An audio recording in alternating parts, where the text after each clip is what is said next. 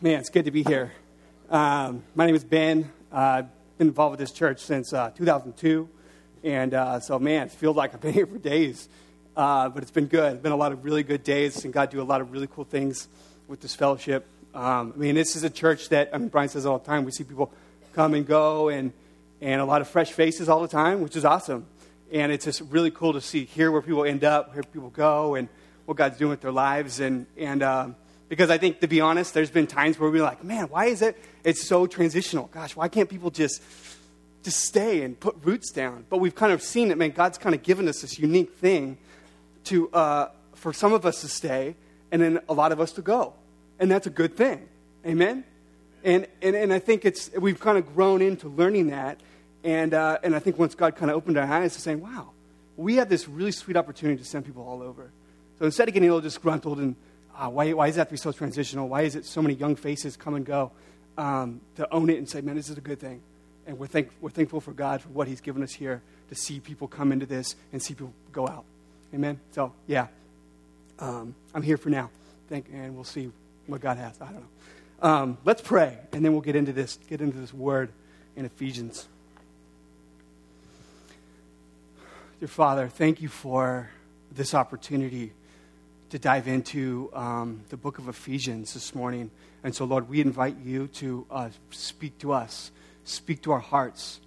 God, we ask for your Spirit to open the eyes of our hearts, to illuminate our eyes, to see these deep truths, to be changed by them, to be moved. And so, God, we pray that we wouldn't see this as a lecture. We wouldn't see this as just more information to get biblically smart. But I pray that we would see that we have this opportunity, Lord, to interact with you, our living God, who gave yourself for us in our place. God, we just thank you so much for that truth. And I pray, though, you help me to speak clearly and to deliver your word as it is true. So, God, we love you, and we thank you for this opportunity. Thank you for these people.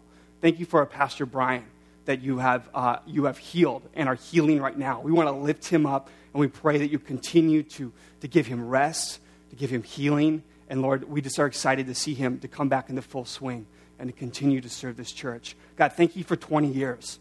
What a blessing that is.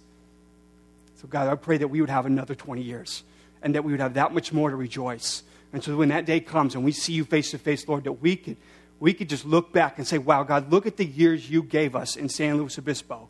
They were not wasted. They were well spent. They were well invested. And so, God, I pray for the people of this church that called this place their home, that we would be very purposeful with our time here in San Luis. God, we love this city, and we're thankful that you placed us here.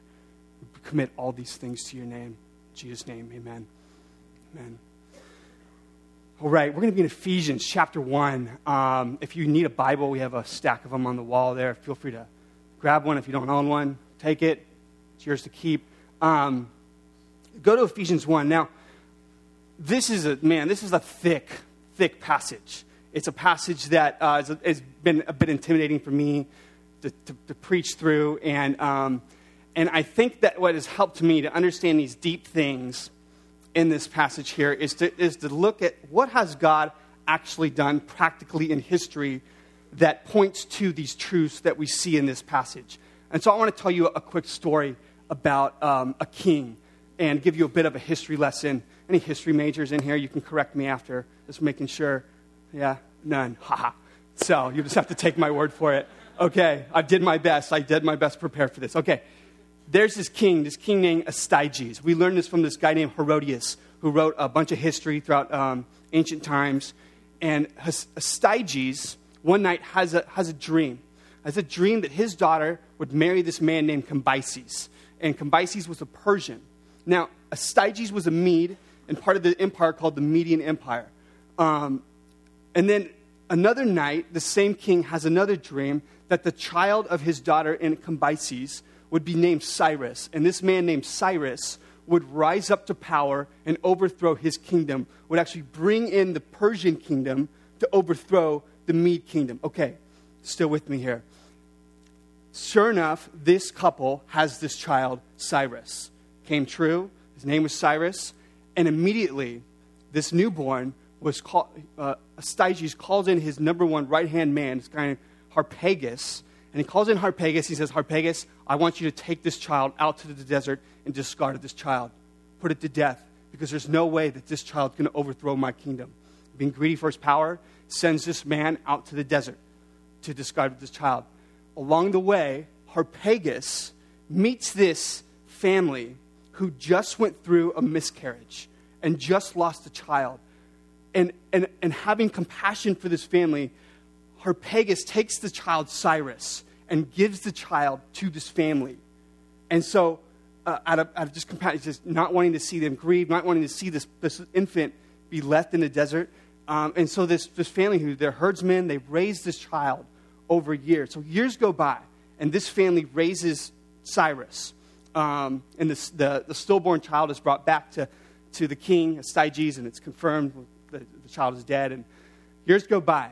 And one day, the child Cyrus is playing with a group of children. And they're playing this game of kings and warriors and servants. And Cyrus takes on the role, naturally, as the king in this game. And so in this game, he's showing this great authority, great prestige, great power over these children. I mean, I don't know if your children do this, of just like, put him to death, or I don't know. There was something like that going on. You know, I don't know if that would scare you as a parent. I mean, I might be like, yeah, right on, boy. Show them what's up, you know. And, sorry, I'm working through that. But so this game goes down, and Cyrus is showing these characteristics of a king. And so what Cyrus didn't know is that he was actually playing with King Astyages' son. Astyages' son goes back to his father. Hey, I was playing today with my friends, and we played this game, and shares a story. Definitely gets Astyages thinking, this is interesting.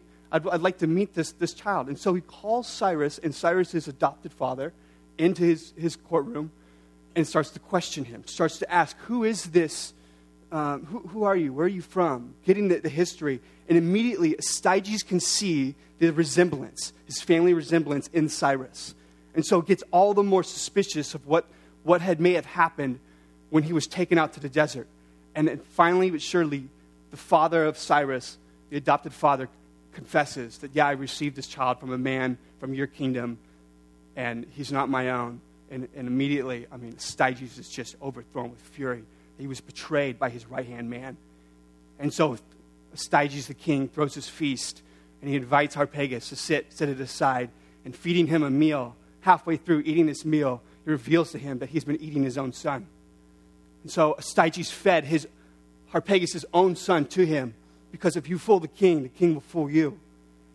And out of the vengeance and the fury of Harpagus against his own king, can't believe that his king would do this to him. He just swore to commit vengeance toward this guy. And so sides with Cyrus and sees that the boy Cyrus would grow up in safety and grow up and see that his this prophecy that he would rise into power would come to being. And so Harpagus played this role of helping him come into power.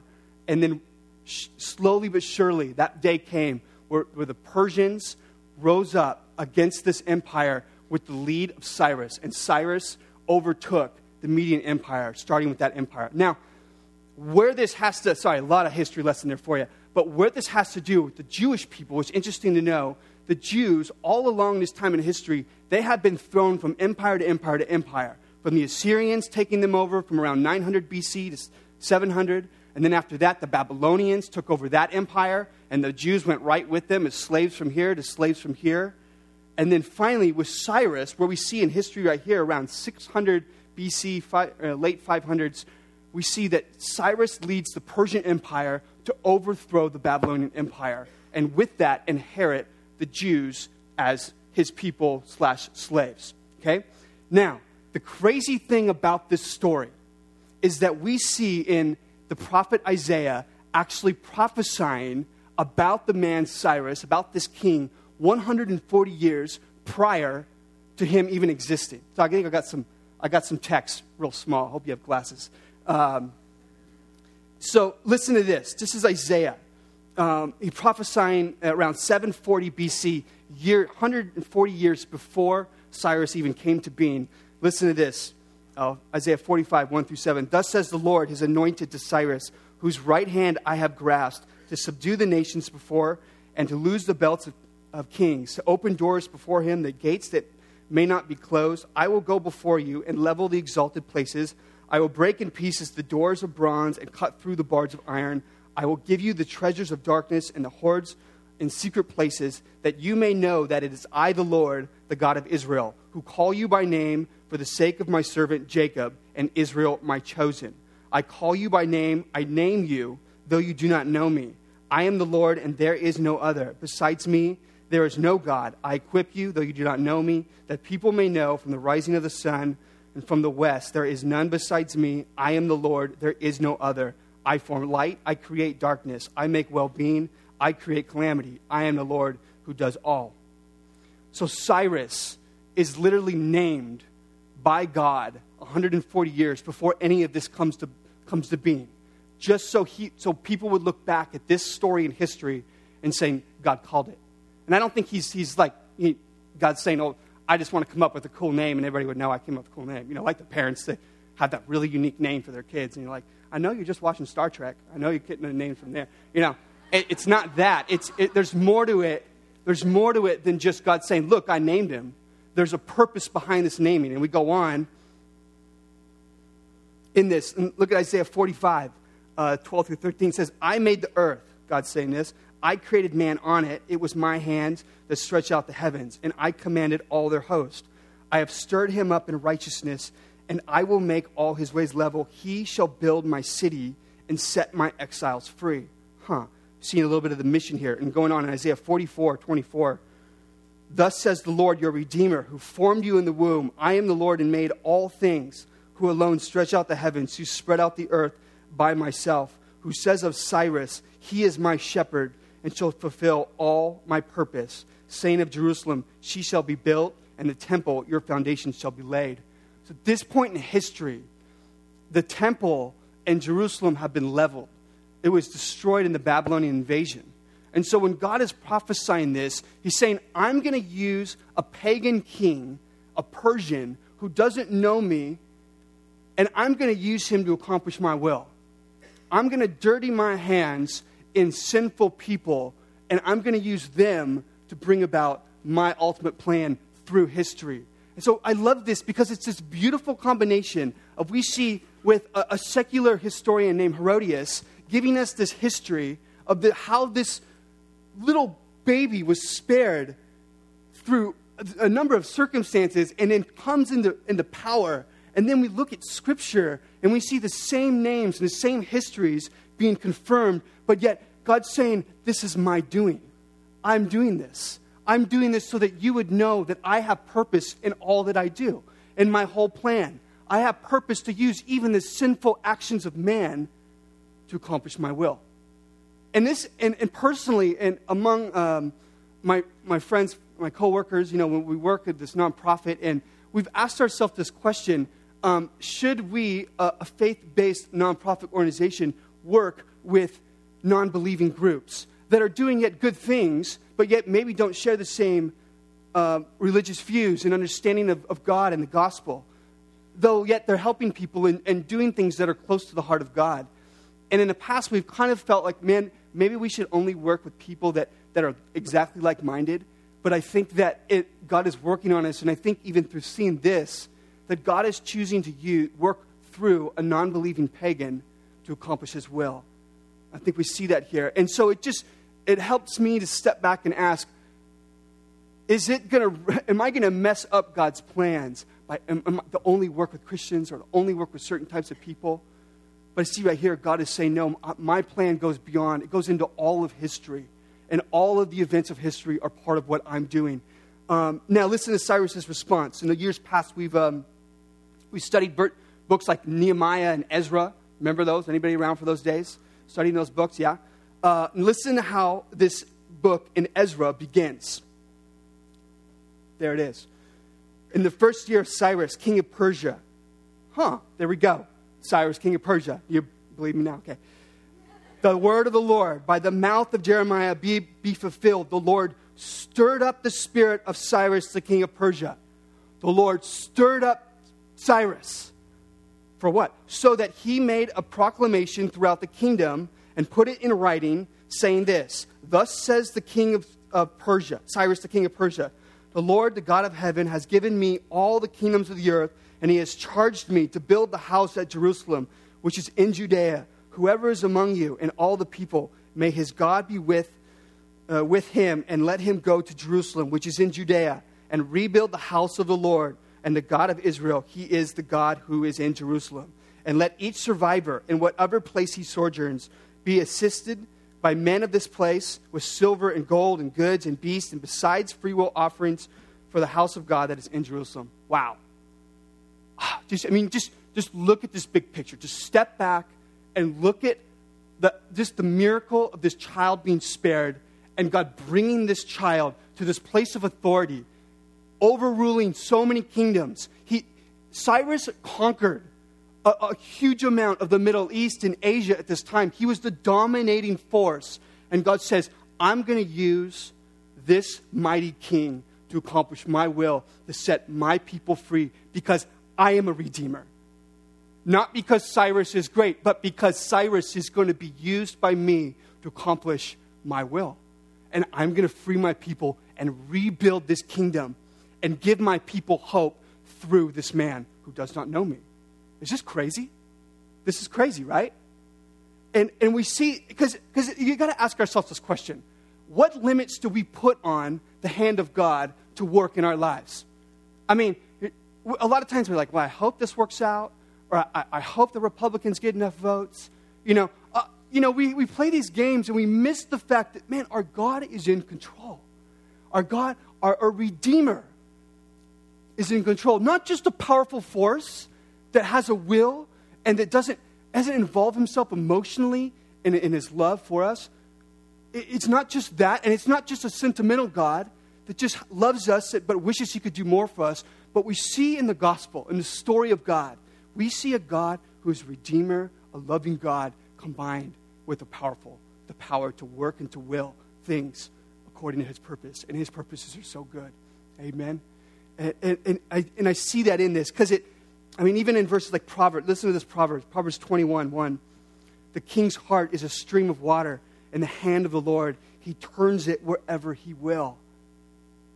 I know we look around. Some people can get so caught up in current events and what's going on over there and what's happening here, and you just freak yourself out.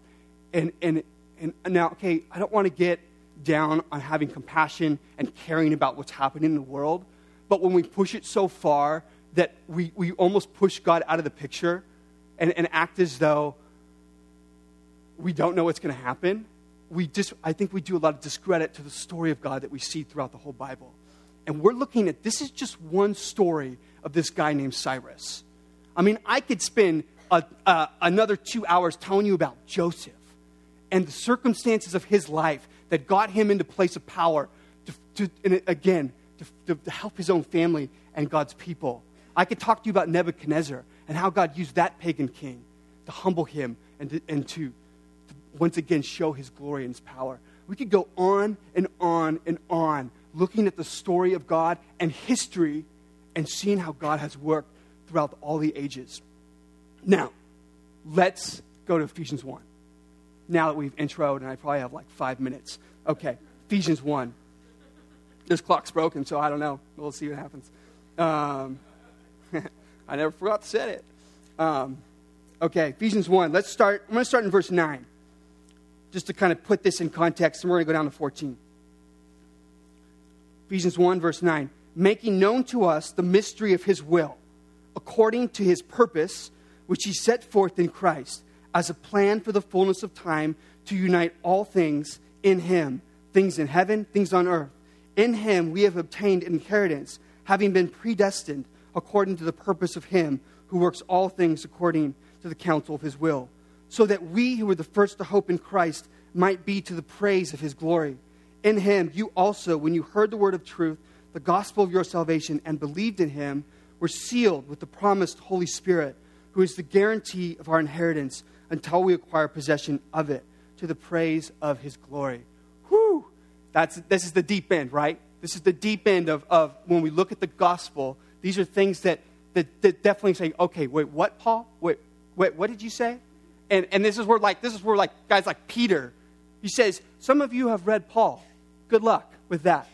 Yeah, it's a little bit deep. And even Peter admitting these things. So that's just like, let's all take a deep breath together and just, okay, the deep things of Paul. We're going to get into this. And hopefully, my plan is that we look at stories like Cyrus, we could see that this is this theology, this doctrine, these are practical things that God intends to be worked out in our lives, not to just fill our minds with knowledge. Congratulations if you got your systematic theology worked out, but I don't think that impresses the Lord. But what I do think is close to the heart of God is that when we see God's overarching plan to implement his redemption, and he sees that inspire his people to take part in that, man, then we're getting close to actually seeing this kind of theology work out in our lives. And so that's what I want. That's my desire for our church, because I think we've all had a fair share of just seeing things like this get blown into just lofty knowledge type things, and we just get a little bit sick by it. Or at least I do. And I'm not impressed. I just see a lot of pride, which makes no sense, because the message is that God is a sovereign God who's working and involving us in the plan. I don't understand how that makes us prideful, but it does somehow, because we're weak. But, okay, let's look at this here. Looking at verse 11 with me here. We've obtained inheritance, having been predestined according to the purpose of him who works all things according to the counsel of his will. Okay, I'm gonna try to just be very blunt with this and get right to the point, because I know you don't want to waste any time, and neither do I. We look at things like this, and we say automatically, we have so many questions come into our mind. And we say, okay, Ben, you're telling me that God is a sovereign God who works all things according to counsel's will. I'm not telling you that. Paul is telling us that. I'm affirming it with him. You're telling me that. Okay, Ben, just look around. Don't you see the hurt and the pain? And don't you see the cancer? Don't you see what's happening to our own pastor? Why would our own pastor have to go through throat surgery if God is a good God? So either God is a good God that can't do anything about that, or God is an all-powerful God that really doesn't have any feelings that involve himself. And so we ask these deep questions, and we say, how could that God exist? If we look around us and we see so much hurt and pain, how could a good God exist if he's all-powerful? And I am not here to tell you the answer to that question. But what I am going to tell you is this. We have numerous scenarios that we can look at. What about this one? What about this one? What about this one? I have them in my own life that I could talk about. But this is what we see with God.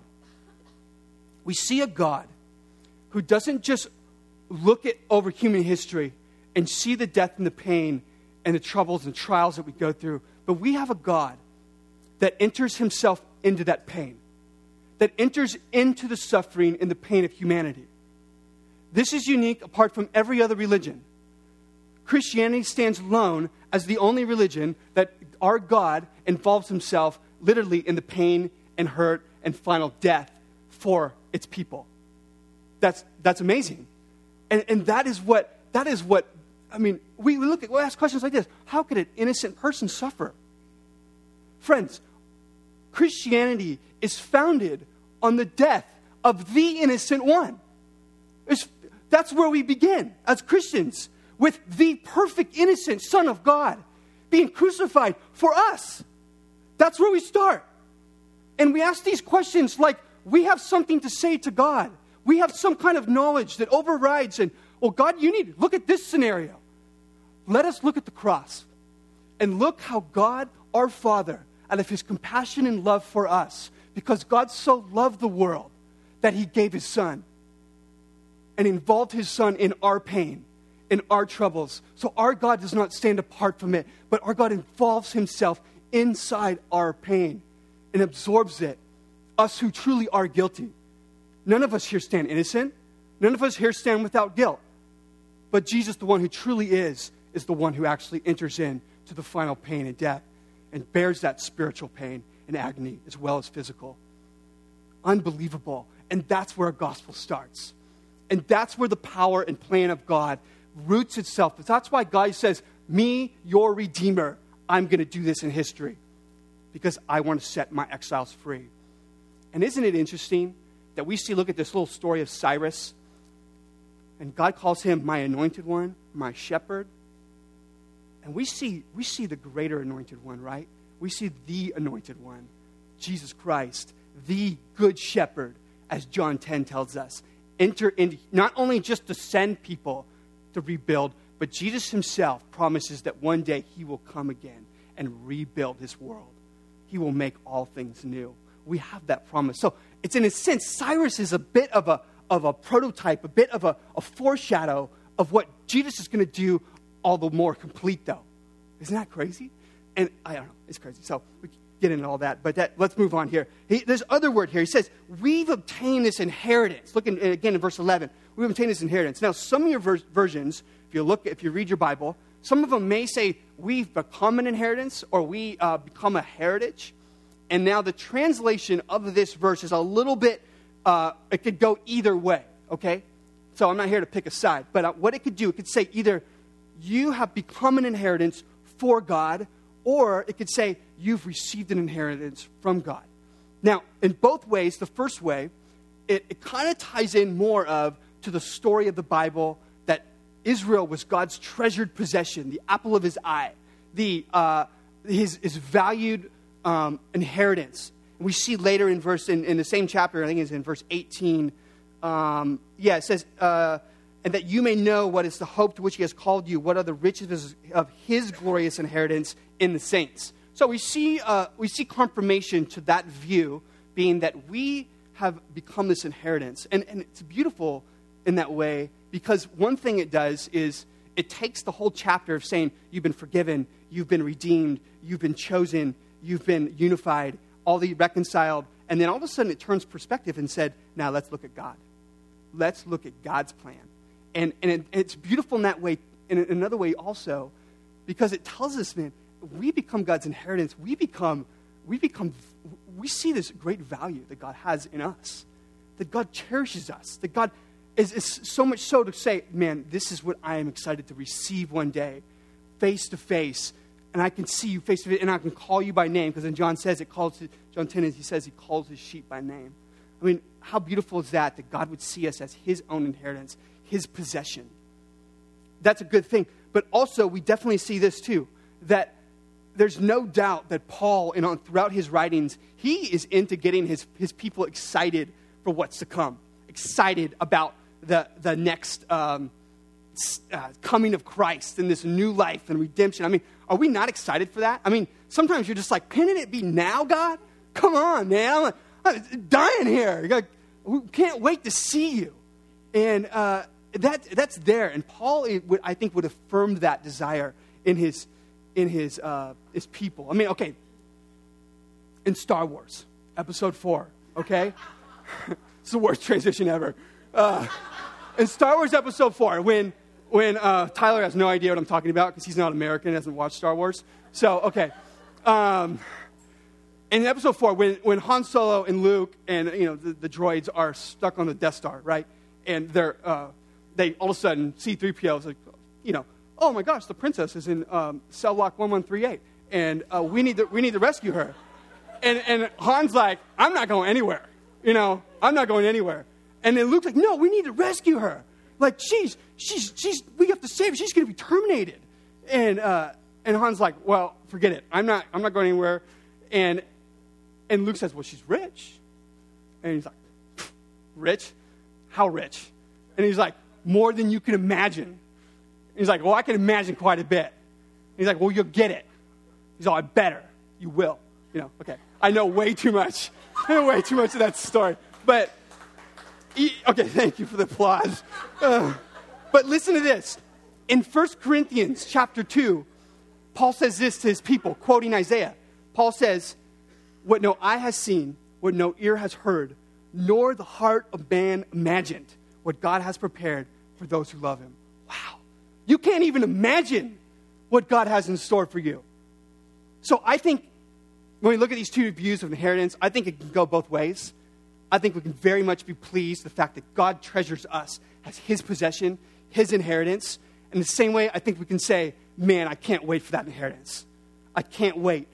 And now, in simply terms, it's this. We are his and he is ours. Isn't that beautiful? That he sees us as his own, and we see him as our own. It's this ownership. Anyways, it's beautiful. And this, an inheritance, we kind of move on through the text. He kind of ties this idea of inheritance, because inheritance only goes to family, right? I mean, it only goes to someone that's tight with you and that knows you as blood. And we see Paul kind of tie that in. Look at verse with me in verse 13. Okay, we're in 12 and 13. So that we who are the first to hope in Christ might be to the praise of his glory. So Paul right here in 12 is saying we, he's kind of tying in us Jews. Us Jews who are the first to hope in Christ will be to the praise of his glory. And then in him, 13, you also, you Gentiles, in other words, when you heard the word of truth, the gospel of your salvation, and believed in him, were sealed with the promised Holy Spirit, who is the guarantee of our inheritance until we acquire possession of it to the praise of his glory. So he starts with himself, saying, us Jews, the story of the Jews, how God has chosen these people, the smallest of the nations. I mean, you could look at Deuteronomy 7 or 8. And God set his love on them because he loved them. That was his reason. He's like, I love you because I love you. And you're like, what? Doesn't make any sense. But that's what's so beautiful about the love of God, is there's nothing that we do to inherit it or nothing we do to spur it on. He simply loves you because he loves you. I still don't understand. You won't until you see him face to face. Maybe then you might. I don't know. Can't make any promises there. But it's a beautiful thing. And so Paul is saying, us Jews who were the first to hope in God. And then he's saying, you who believed, who trusted in the gospel, he received the seal of the Spirit. Okay, now, this is what's going on. Paul right here is combining this lofty idea that God is a God who plans all things in history, has control over all of humanity. There's nothing outside of his grip. There's nothing where he's like, whoa, how did that happen? Our God is that. But then at the same time, Paul says, and you who believed, you who trusted, you who decided towards Christ, you who made that choice to say, I want to follow him. I want to give my life to him. He says, you've been sealed. And so this is really beautiful because he's combining these two almost opposing ideas, right? Wait, you can't have a God who's all sovereign and then us who can choose. But right here we see God mysteriously but beautifully combining these two. But we don't live in a fatalistic world where it does not matter what we do.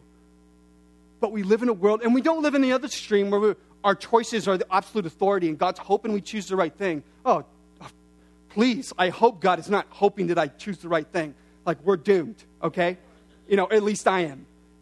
But what I've seen in my own life is God taking my mess-ups, my sins, and using them to change me and work on me and get me and grow me. And I'm in this process, okay? And I think we all are. I think we could sit up here for a long time and I could hear story after story from you guys about how God has worked through your lives, through your failures, through your sins, and then how God is changing you and has glorified himself in that. I think we could. And some of you who are in it right now, and you're like, I'm in the pits right now, man. I don't see any hope, any glory. I don't see any of these cute words you're talking about. It's like this. I think it's like when you stand, the gum wall wouldn't work, but like a mural, this giant mural, and you're standing right on the wall, and you're like, I don't see it. It's just gross. I don't know what's going on here. There's a bunch of weird colors. And you step back, you're like, oh, all right. It's a giant fish with a rainbow over it or something, and you see it, you're like, wow, look at that. And I think that's a bit of how we will be when we come face to face with Jesus. We'll see that completed work, and we say, this didn't make much sense. I don't understand what happened here, but now, man, I can see the beauty of God's plan. When we read books like Job, we read and we have this heavenly perspective, right? And we look down and we see how God is working and how he's allowing things to happen, even saying to Satan, have you considered my servant Job? Pointing him out to Satan. crazy thing. Sorry if I opened a can right there. But we've seen that God is over these things, and we have this perspective of the whole book, and we get to see and we know where it's going. But imagine Job in that facing the scenarios that he was in. A lot of this could have been like, is God good? And he's asking these questions, right? Is God just that he would do this to me? And then we see, man, that this wasn't about Job and his righteousness. This was about Job needing to learn to hear from God. About learning to hear from the voice of God. And that's what he learned. And at the end of the days, he said, who am I to speak? Woe is me. He is on his face because he's it's a process of learning. Okay, now I'm getting so off track, but we see this in our lives where God is working certain scenarios, and we may not understand it right now, but man, he's working toward his plan, toward his glory. And so it's both our choices and God's work. Now, this is a beautiful thing. I need to wrap this up pretty soon here, but here we go. God is right here saying, those who believed, those who received the gospel and trusted in it, they were sealed with the Holy Spirit. So it's this idea that God is putting his mark on his possession, on his people, saying, you now are mine, and this is who you are. In other words, it's saying, you have a new identity, and my Spirit is going to be the one that is going to remind you of it and remind you who you are. Isn't that the question we're always asking, or always, in a sense, working out in our lives? Who am I? What am I doing here? What's my major? Where am I going with my life? What kind of parent am I? We're asking these identity questions. And right here with Paul, in the great plan of God, he zooms in and says, my Holy Spirit is going to be here to say, this is who you are. You're sealed. My presence is literally going to be with you. That's the promise of the Holy Spirit. But now this is the thing. That is not the only promise of the Holy Spirit. And some people like to just stay there. They'll say, okay, the Spirit has sealed me. I know who I am. The Spirit, something like that. I don't know. It's there. I don't know anything other than that. And I know that I'm a child of God. You know, you read passages like Romans.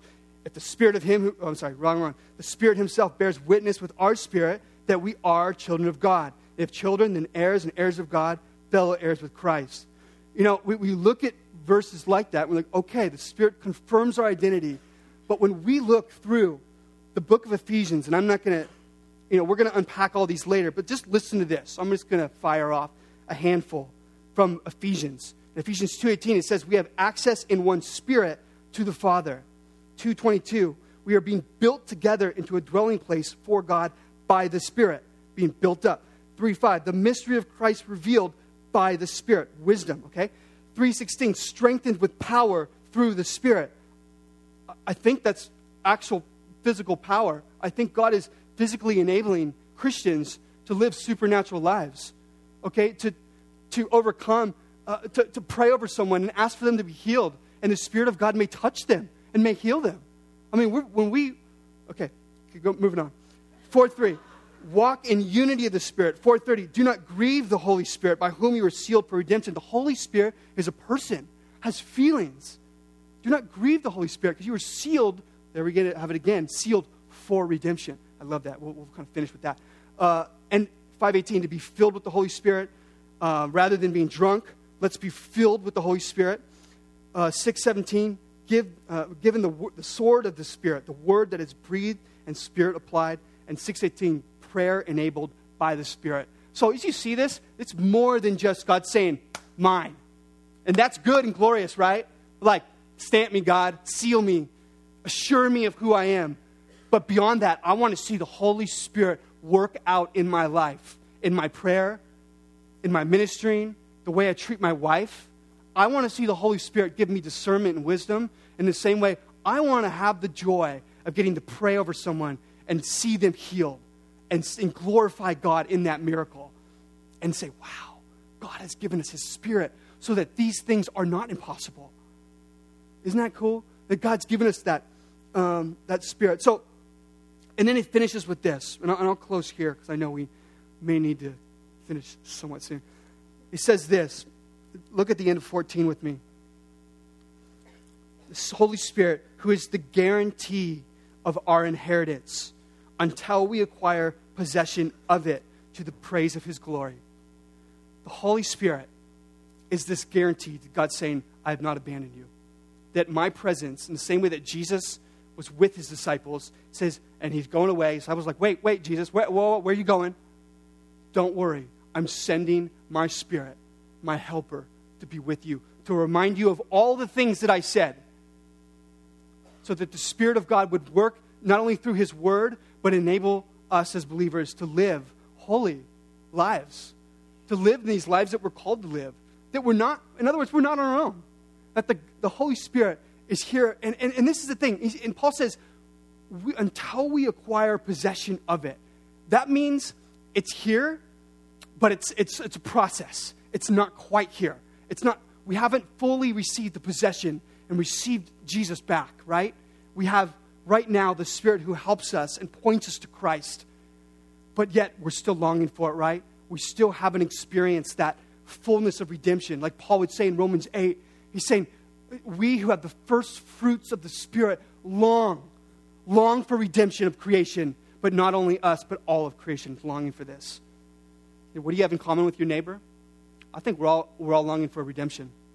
I think we all are longing for it, but us who have received the Spirit, God has given us a vision and clarity to see redemption comes through Jesus Christ. And guys like Stephen, but he had such boldness to preach against opposition and preach God's word as he was on his back being stoned. He looks into the heavens and sees the glory of God. And it says, being filled with the Holy Spirit, he saw the glory of God. The Holy Spirit, friends, at the end of the day, and all these things, is to show us these deep, mighty, awesome, beautiful truths about salvation so that God would be glorified. So this is all about God getting the glory. At the end of the day, the gospel is about God. It involves us. Who did Jesus die for? Us. But at the end of the day, Jesus died to glorify his Father. Jesus says, moments before he's going to go to the cross, what should I say to this hour? Father, save me? By no means. Father, accomplish your purpose. Glorify your name. In John 12, Jesus himself had a view of his Father's glory. And even in his prayer over us in John 17, he's saying, Father, I desire to be with you in the glory that we had before the foundations of the earth. And I could go on and on and on, pointing out to us to see the desire of God is to show off his fame for us. In other words, we gather here, friends, to resound and praise and glorify God. That is why we're gathered, and we celebrate our salvation. We celebrate the Holy Spirit being with us. We celebrate our forgiveness. All these things, yes, yes, yes, yes, yes. But at the end of the day, if they don't point toward the glory of God, we've made this about us, and we've become just like every other organization that's self-help. At the end of the day, we point to Jesus and say, look at how glorious our God is. Look at how glorious our God is to come into our world, enter our pain, and bear our sin, rescue us from our exile. And at the end of the day, we say, glory be to God. Amen? I'm going to pray. We'll invite the worship team back up, and we're going to glorify God. We're also, if you're a believer here, we invite you to partake of the communion. If you're gluten-free like myself, boom, you are loved and blessed here. Please remember Jesus and his blood and body broken for you. Straight back, if you're normal like everyone else, right over there. Let's pray. God, we love you. Jesus, we glorify you. You're so good. You're so good, God. These people here gathered because of you, God, because of what you've done in history. And that your story goes from thousands of years till now, and it's still going. And God, you've involved us, and I don't know how many years we've got here, God. But Lord, you've involved us in this city in this time. And so God, I pray that as you have purpose in all that you do, that would inspire us to have that same purpose, that same pursuit of seeing people come to know you, seeing people saved, loving our neighbors, loving the people that hate us. God, I pray that we would live radically because you're a sovereign God. because you have a plan. So God, just stir us up. Stir us up by your Spirit. Stir us up in your word. Remind us of who you are, Jesus. We thank you for your forgiveness. We thank you for your victory. We worship you right now. In Jesus' name we pray. Amen.